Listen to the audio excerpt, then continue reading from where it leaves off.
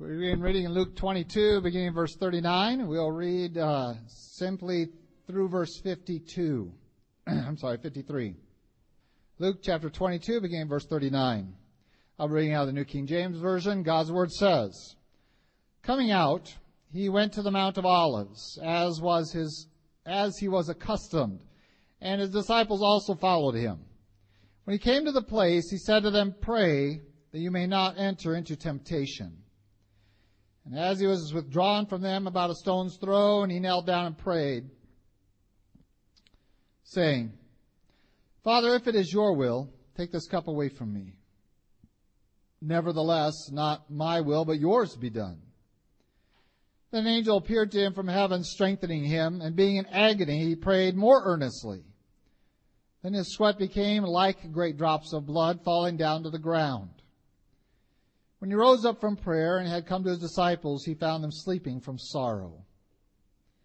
Then he said to them, 'Why do you sleep? Rise and pray, lest you enter into temptation.' And while he was still speaking, behold, a multitude, and he who was called Judas, one of the 12, went before them and drew near to Jesus to kiss him. But Jesus said to him, 'Judas, are you betraying the Son of Man with a kiss?' When those around him saw what was going to happen, they said to him, 'Lord, shall we strike with the sword?' And one of them struck the servant of the high priest and cut off his right ear. But Jesus answered and said, 'Permit even this.' And he touched his ear and healed him. Then Jesus said to the chief priests, captains of the temple, and the elders who had come to him, 'Have you come out as against a robber with swords and clubs? When I was with you daily in the temple, you did not try to seize me. But this is your hour and the power of darkness.'" Luke chapter 22 is where we find ourselves this morning still. It's a lengthy chapter, but it's got a lot of important content as we walk into our Lord's passion that we describe in terms of his the circumstances coming up to his death, burial, and resurrection. It really begins with the triumphal entry, but many place his outpouring of himself here in the Garden of Gethsemane as the beginning point. We come into the garden, it's very obvious from both Luke as well as the other gospel writers that Christ is in a great state of turmoil and a great state of anguish. And it didn't just come upon him as he walked out of Jerusalem up onto the Mount of Olives. He knew this was coming. He had been warning his disciples what was going to happen on this trip to Jerusalem. He very soberly instituted the Lord's table, communion. He has prayed extensively for his disciples in their presence. He has given them some very specific and detailed last-minute instructions. Luke doesn't record many of those, but we have them in John. He has just identified for them that they were going to abandon him. That was after having to settle a squabble over who was going to be the greatest. He's had to tell one of his inner three, Peter, that he would betray him. And then he would try to communicate some very last instructions on this transition of time. From the time when Christ would be there every day meeting their needs in a physical form to the time of the church age and what it would be required of them during that age where he would be at the Father's right hand preparing a place for them. He has already stated before leaving the upper room that things concerning me have an end.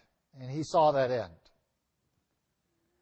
And so the idea that somehow Christ transitioned on the trip from Jerusalem to the Mount of Olives across the valley there, that it suddenly started to weigh on him really doesn't mesh with the whole idea that this is what he was brought here to do, that he was well familiar with it, and he was obviously demonstrating a lot of concern, a lot of serious-mindedness and anguish coming up to this event. But here we have it, perhaps one of the crescendos of his anguish, certainly. That this has been building and building and building. It's going to crescendo in the garden. We're going to see it, of course, then on the cross. And surprisingly, not at immediately at his death, but really preceding that. We're going to find these times when it is heavy upon our Lord what He was sent here to do. And so we find Him going up the Mount of Olives. This was not unusual. It tells us in verse 39 there was this custom. His disciples are following Him, and He's come to the place. Not just physically, but He's come to the place spiritually. And it's time to deal with some issues between Him and our Lord, or Him and His Father, our Lord and His Father. Before we look at that, let's go, Lord, in prayer this morning. Lord God, we do thank You for the opportunity to study Your Word. We thank You for the opportunity to have Your Spirit work within us, and we pray that He might have liberty to convict, to instruct, to guide, to comfort. We might be responsive to His work. We know from Your Word that it is within man to resist Him, that it is within man to grieve Him.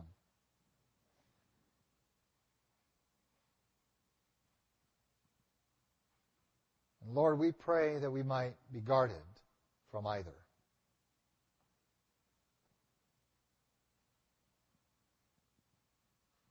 That we might allow His movement in our mind and then surrender our will to it. That we might view Your Word not as an option in life,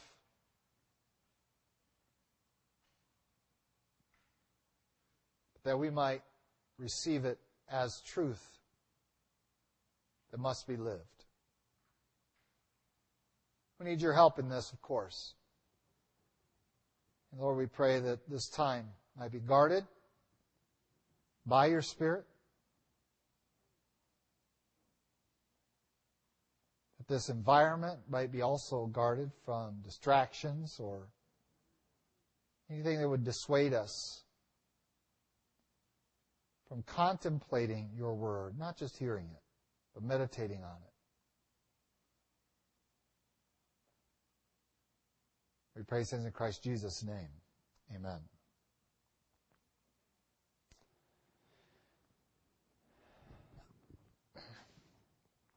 When we studied the work of Judas as the betrayer, we talked about the fact that Christ did not give them any knowledge ahead of time of where they were going to have communion or Passover. That Judas could not betray Him then, and the indication is that he left to get the gang once he found out where they were at. Jesus Christ, of course, leaves and is making His way to the Mount of Olives, and many speculate how did Judas know this, and did Judas leave with them and then run off and then come back? The mechanics of that aren't really that important, but it is vital that we understand that there's a time period involved that allows for the events of the garden to occur. Luke gives us perhaps the briefest description of it. We know from the other passages that there was extensive praying by our Lord, that there were at least 3 occasions where He comes back to His disciples, and we find that this has gone on for some time, that whether Judas had taken them to the upper room and found them not there and then just said, well, I'll lead you over, we don't know. It's speculation, and it's interesting how many books are interested in speculating that.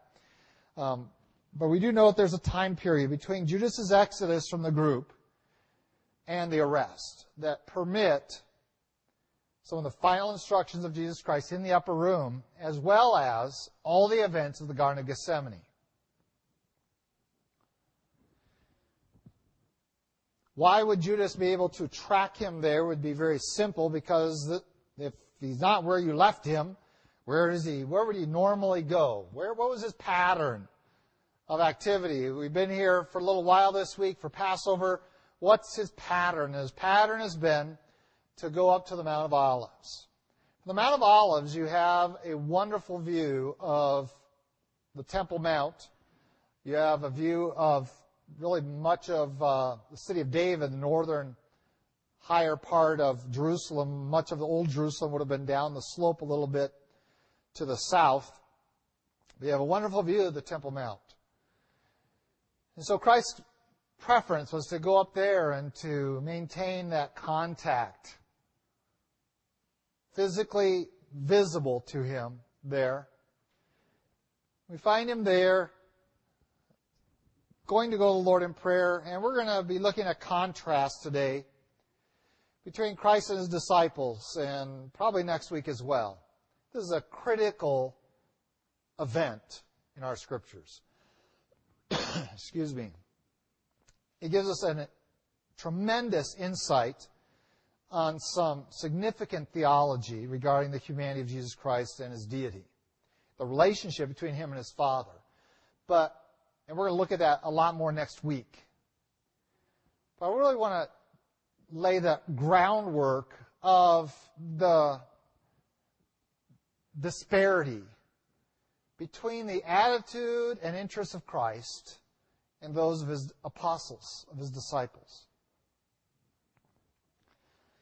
And we're going to seek out what it is that makes the difference.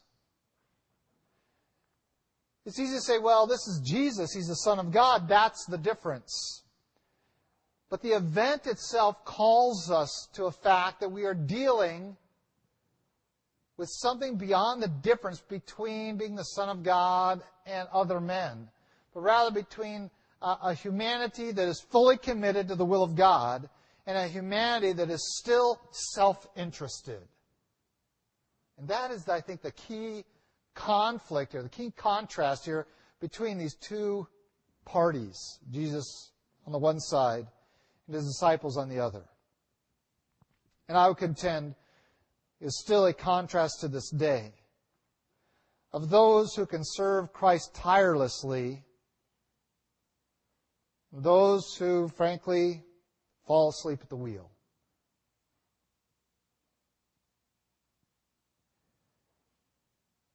We've come to the place of decision. We may not think of the prayer of the garden as a place of decision, but it is for Christ. And he recognizes it, and he recognizes what is about to occur. He's just instructed them extensively on it.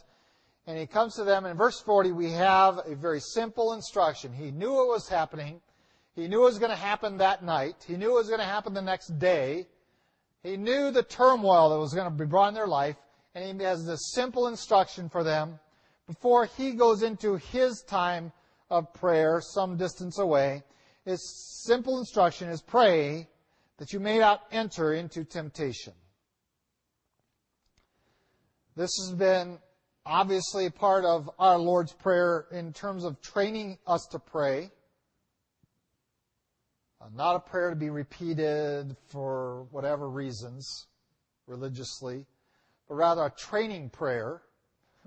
It's kind of funny, when we were training in something, for example, riding a bike, you have those little training wheels. And we put the training wheels on to help them not fall down and crash and hurt their elbows and heads and chins and knees and things like that. And they're pretty ingenious, really, if you think about it. You know, putting little training wheels on there. And then that day comes when we take the training wheels off. And lots of excitement. It's a big step. It's a rite of passage. Yet somehow in our praying, we never got the training wheels off for a lot of people. Our Lord's Prayer earlier that he gave in his ministry is really just a training prayer. Our Father, who art in heaven, hallowed be thy name. instruction of how to pray. This is the structure. This is the way to do that. And among those was that lead us on to temptation, but deliver us from the evil one. And Christ pulls a portion of that out and it says, well, now you're going to learn. And if you apply what you've been trained in now, he doesn't give them the whole Lord's Prayer. He's really focused on this is the issue tonight. Pray that you be not led into temptation. The question comes, what then leads us into temptation that we're praying against? Well, we might say, oh, it's the Satan, it's the world. The temptation that he's referring to in its source is within the disciples. Now, I contend as much as we want to blame our environment for every sin we commit, the temptation that is the strongest is not from outside of us, but from within us.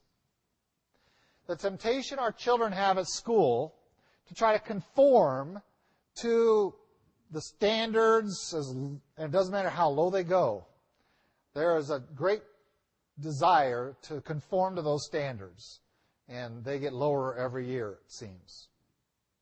And that's not just standards in terms of behaviorally, but even educationally. The standards of performance and the standards of social engagement and the standards of appearance and apparel, all those things just keep deteriorating.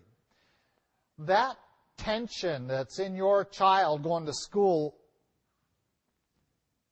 to conform to those low standards is not that outside of themselves fault. It is something within them. It is that desire to be liked, to be approved, to be popular, to be exalted among their peers. It is a neglect of recognition of who it is they're supposed to be concerned about pleasing. And so we could blame our world's lowering standards for the lowering standards of church children, but the temptation isn't just out there. The temptation is right inside their own hearts, because they want to just fit in. They don't want to fit into God's kingdom. They want to fit into the world. And so when the statement is, pray that you be led not into temptation, is really a prayer about ourselves.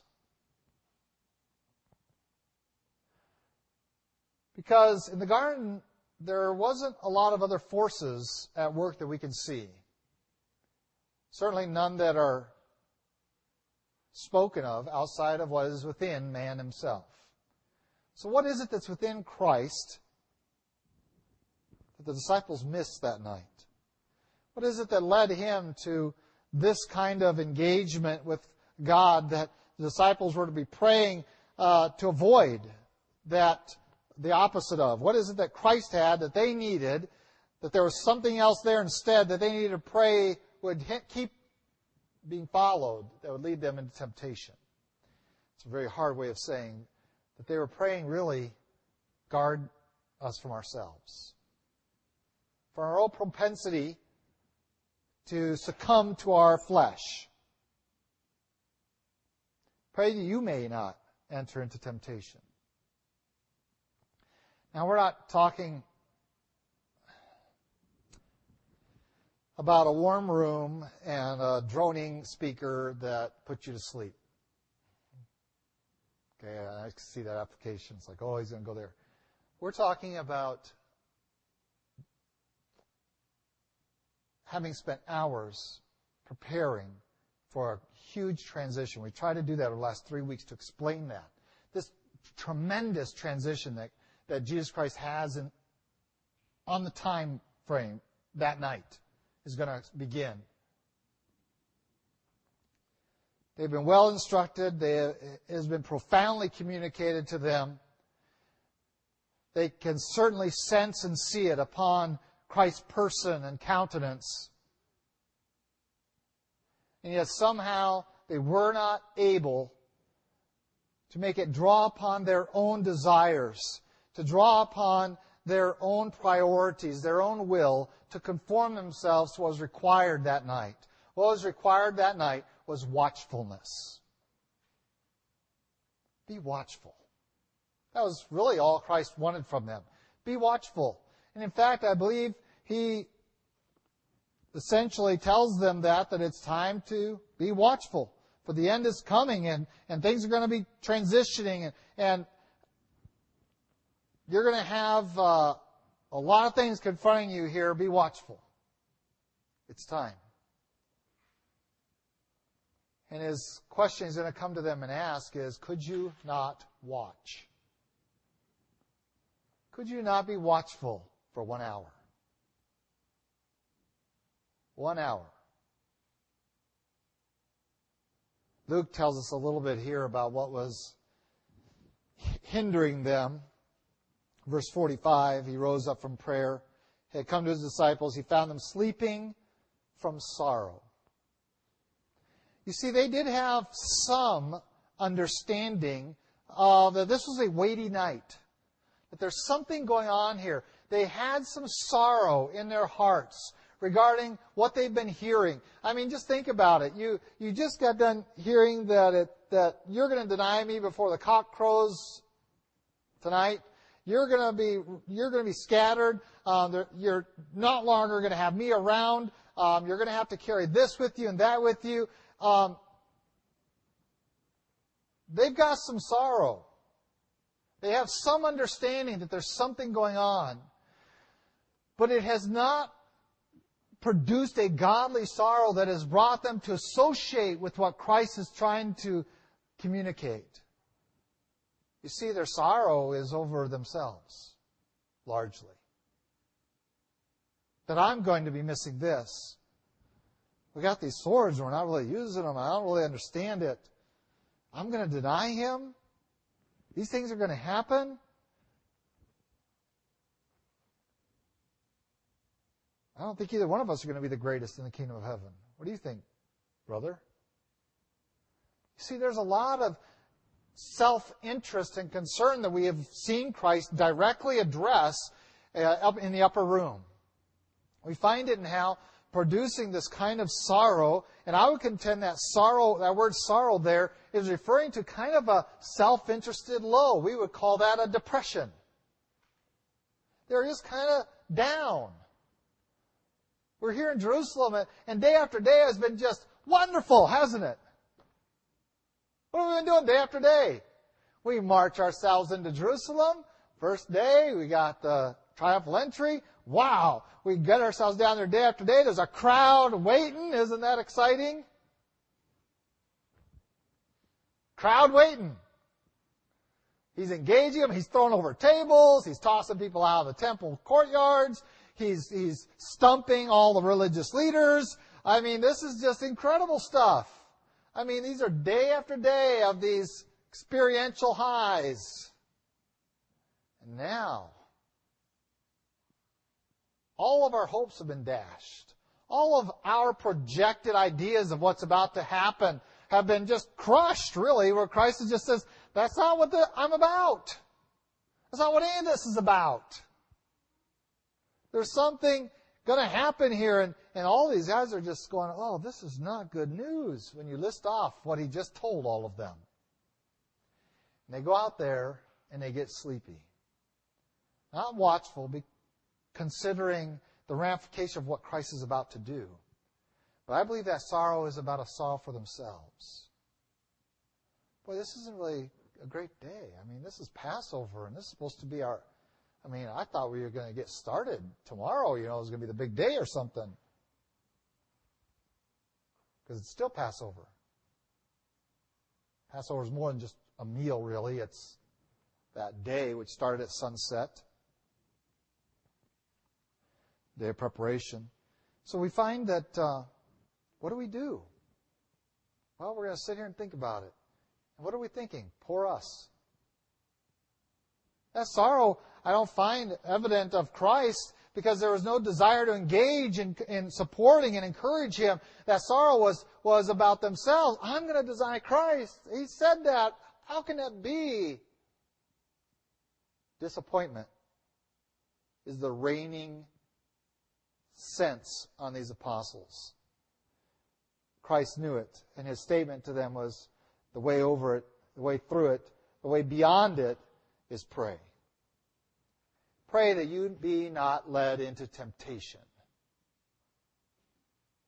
You see, he understood the temptation that was within them. Peter had already denied, I will never do that.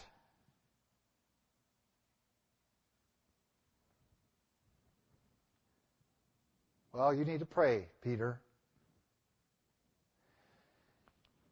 And the evidence is that when they should have been praying, they got sorrowful. They started worrying, or just complaining, or just feeling low. Letting those sensations, if you look at the history of chapter 22, just overflow them. Let those feelings just kind of run, and it kind of got them down, and they fell asleep. One of the key things of people who go into that kind of a state is you just want to sleep.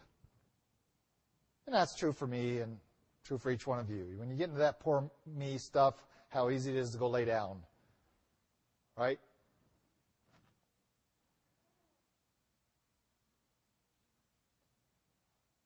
See, the reaction to when things aren't going quite the way you think they should be going is to pray. And that prayer is built on an understanding of who God is. See, when things aren't going the way I think they should be going, which is what the case was for each one of these men, Jesus' instruction to pray that you enter not into temptation is an instruction about God. You see, it means that God is attentive. It's a recognition. When I get on my knees and I pray, even if I don't get on my knees and pray, I'm recognizing that God is really in charge of all this stuff going on. That this is His world and His business, even me and my life. And He has a divine right to it. God has a right to engage your life however He desires to do so.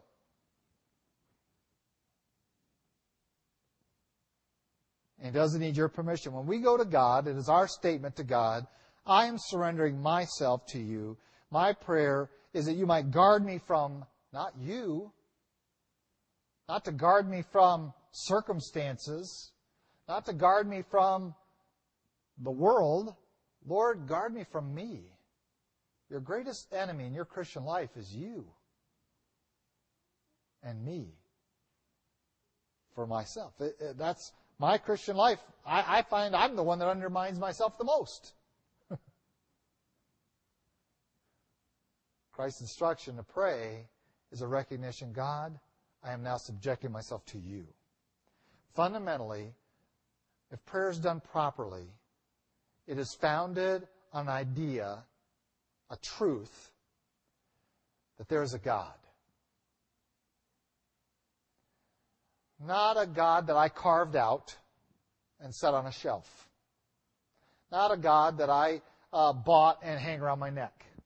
Not a God that I went out and bought and used my thumbs on all the time. You know those gods.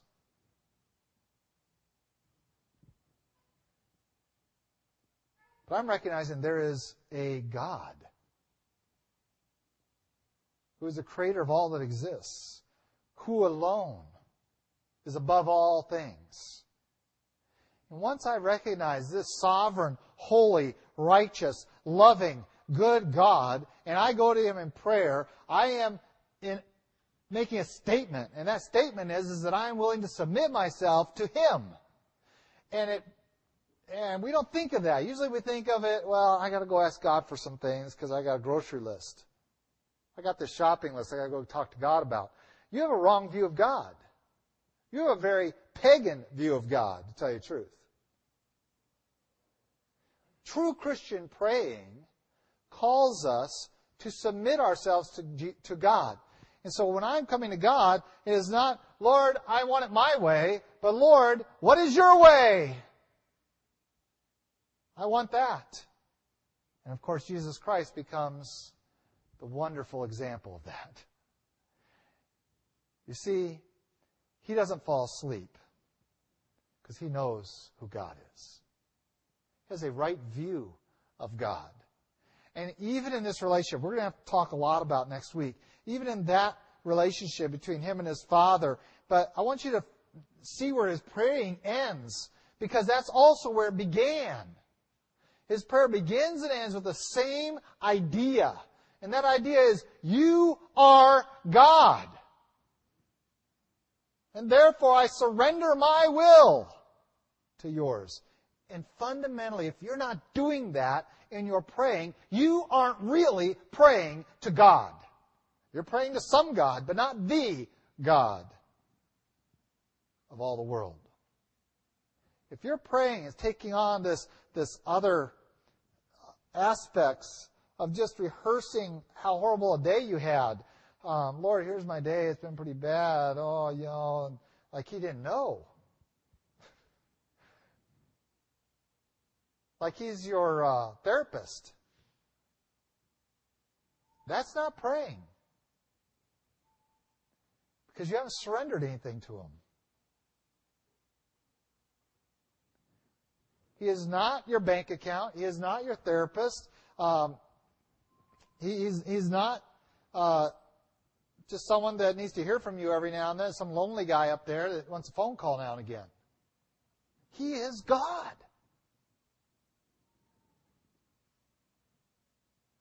When we come to Him and pray, Lord, lead us not into temptation, but deliver us from the evil one. It is a statement saying that I recognize this world that I live in and the environment. I recognize that dead one inside of me, that sin nature. And Lord, I need your help. And I recognize that for your help to be effective in my life, I got to subordinate myself to you.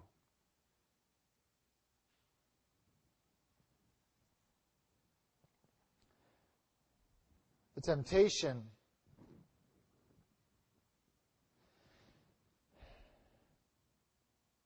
to bring God down to some human level in our praying is a strong one. To make Him less than all-powerful, all-knowing, all-loving. And I think somehow, and I've heard people pray like they're talking to a car salesman. Let's make a deal. Prayers is ludicrous. We are talking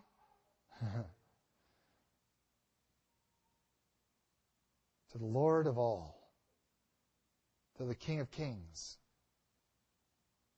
to He who is so far above that we are like nothing, grass, flower.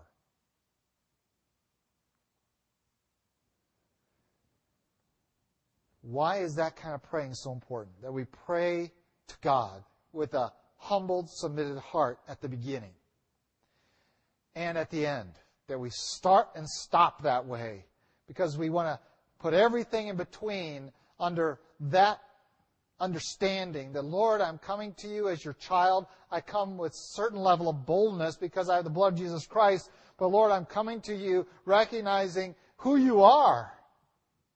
And I have to submit to who you are. And I end my praying by saying, Lord, I'm going to do what you want me to do. Most of us don't pray that way. Most of us pray, Lord, do what I want you to do. Don't we? Lord, I want you to do what I want you to do. Instead of, Lord, I want to do what you want me to do. See, our praying is 180 degrees wrong. The disciples have been kind of thinking and acting and guessing and praying kind of that way, the way we usually do. And that is not effectual prayer. And it doesn't deal with sorrow. not the kind they were dealing with, and so they fell asleep. They couldn't watch. They couldn't stand. They couldn't endure. They couldn't last because fundamentally they weren't grasping who God is and that God has a plan, that Jesus Christ Himself is God in the flesh, and that there is something earth-shattering that is about to happen. Not just shattering of their lives and their dreams, but earth-shattering for all of history was about to happen. And they felt down and slept. They felt kind of low because they didn't get their way. And they said some hard things. Jesus said some hard things about me, and I don't think that's true. There's a little pouting going on, and they fell asleep out of sorrow. Not sorrow over what Jesus was sorrowing over. We have two very different kinds of sorrow here. We have one described as that anguish over what it means to surrender to the Father. For Jesus to have to say, Lord, I know what's coming. I know the cup that is poured out for me. I grasp it, and I'm willing to surrender myself to it. But Lord, is there any way around this? And He's pouring Himself out there, but it's all based upon a fundamental faith of submitting to the Father. And in that surrendered state, fully surrendered state, He can pour out His anguish to the Father and can deal with these things. These men didn't have that kind of sorrow. Poor me. Life's been hard. Nobody understands me. They fall asleep. The very thing Christ instructed them to avoid.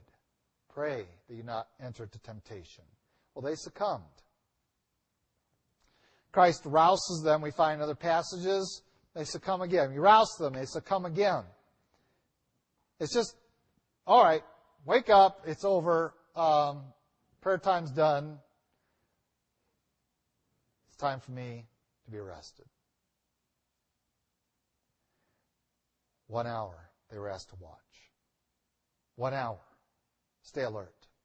1 hour. Pray. 1 hour. Engage yourself in your relationship with God. And they were unable to. Now, there have been plenty of people out there willing to give excuses for these guys, saying, they hadn't received the Holy Spirit yet, that Pentecost hadn't happened, that they were tired, it was a long day. On and on it goes. We're always willing to excuse failure, it seems, among humans. And then we attribute the success of Christ at the garden, and there was great success there, as we're going to talk about next week more so. We want to say, well, that's attributed to Him being the Son of God. No. Why do I know that that's inexcusable? Why is it that the failure of the disciples here is really something that only God really should forgive? It's just inexcusable because Christ started off the night with this simple instruction: pray that you enter not into temptation. What was Christ's expectation in that command? His expectation is pretty simple, isn't it? You're going to succeed. Pray that you succeed. Pray that you don't get caught into this temptation to be self-absorbed and suddenly weary and tired and sleepy. I can't stay awake. And, oh, poor me. You didn't pray, did you? Christ says you have the tools available to. His expectation was that they could have. His statement to them over and over again was one of disappointment, not excuse. Yes, He says your flesh, your spirit is willing, but your flesh is weak. But they know that?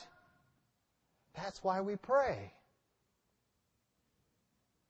Because when we come to the Lord in prayer, we are recognizing, I'm down here in the flesh. God's up here. Well, He's a lot higher than that. And I'm moving my spirit to this level. Now, I want to share with you that it was within the capacity of them to succeed that night.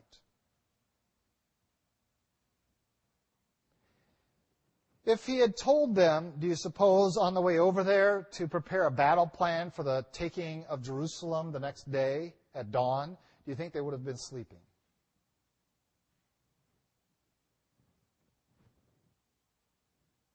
Anyone think they would have been sleeping? Not a one of you. Interesting, isn't it?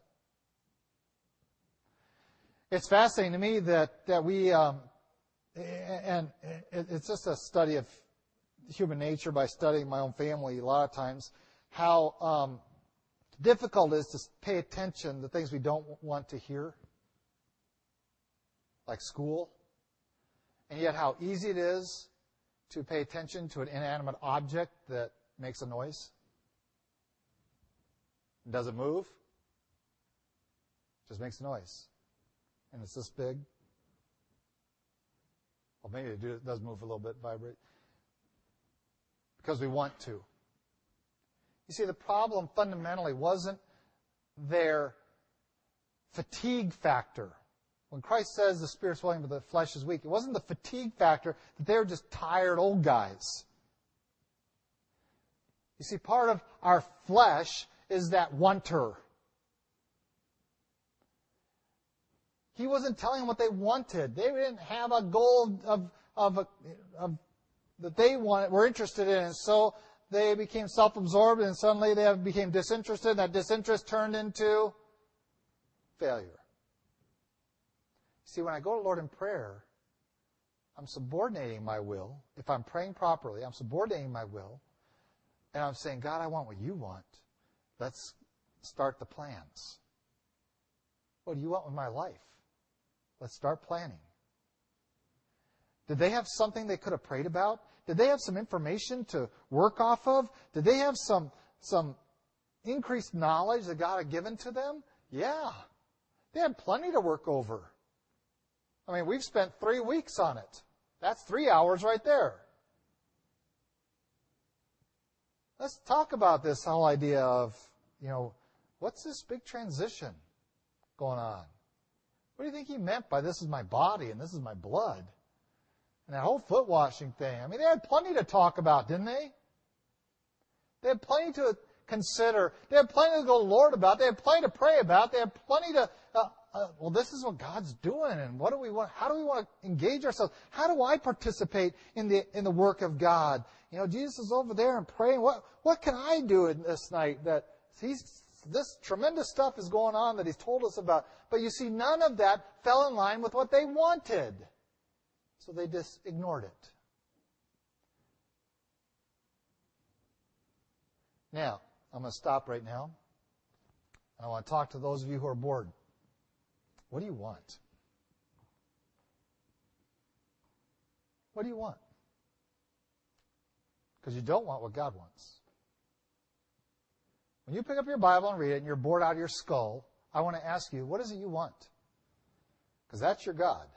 That's your idol. You come to Sunday school and church and you're bored out of your skull. I want to ask you, what do you want? And stop lying to yourself. Saying, I want to please God. Because it's a lie.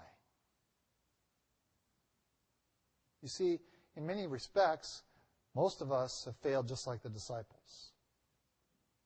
And it is a part of us, our fleshly selves, that's failing us. So we're failing ourselves because we're wanting something for ourselves instead of wanting God in our life. So of course spiritual things are boring. Of course the Bible is boring. Of course singing hymns is boring. Of course all these things are boring. Because you see, you don't want what God wants.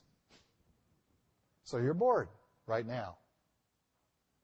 So let's confess a little bit who our God really is. Because it's not the Lord of all the universe who wrote this book and sent it to us. Who sent his Son to die on Calvary's cross. You see, this instruction is really instruction for us.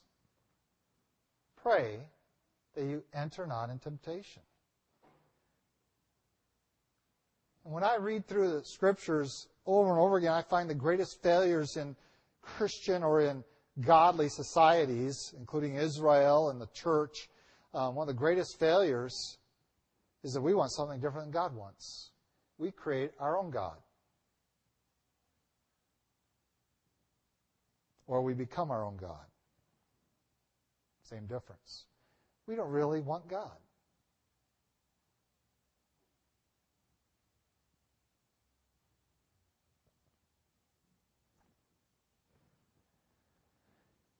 And my instruction to you is very simple today. If you're bored, pray.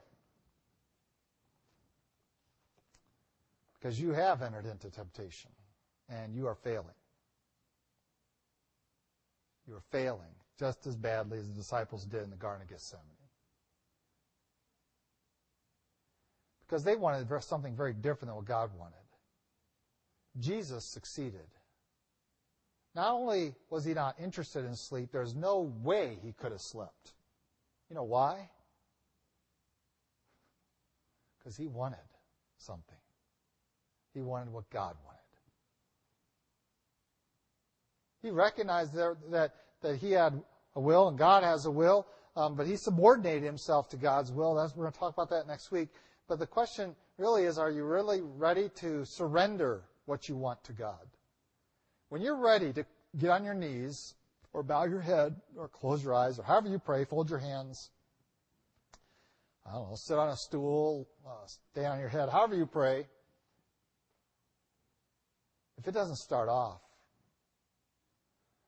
"Oh Lord of the universe, whose will I want," and end much the same, you're just deceiving yourself with your praying.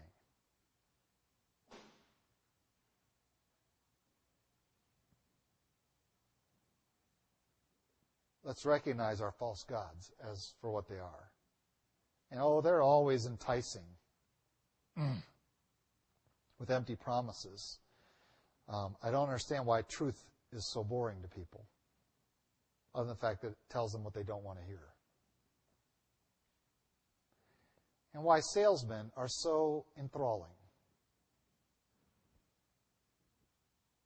Poor Chris is here as a salesman. We'll say used car salesman. The ones that are willing to tell you whatever you want to hear to get the sale. And that's what your TV is, by the way. It'll tell you whatever you want to get the sale.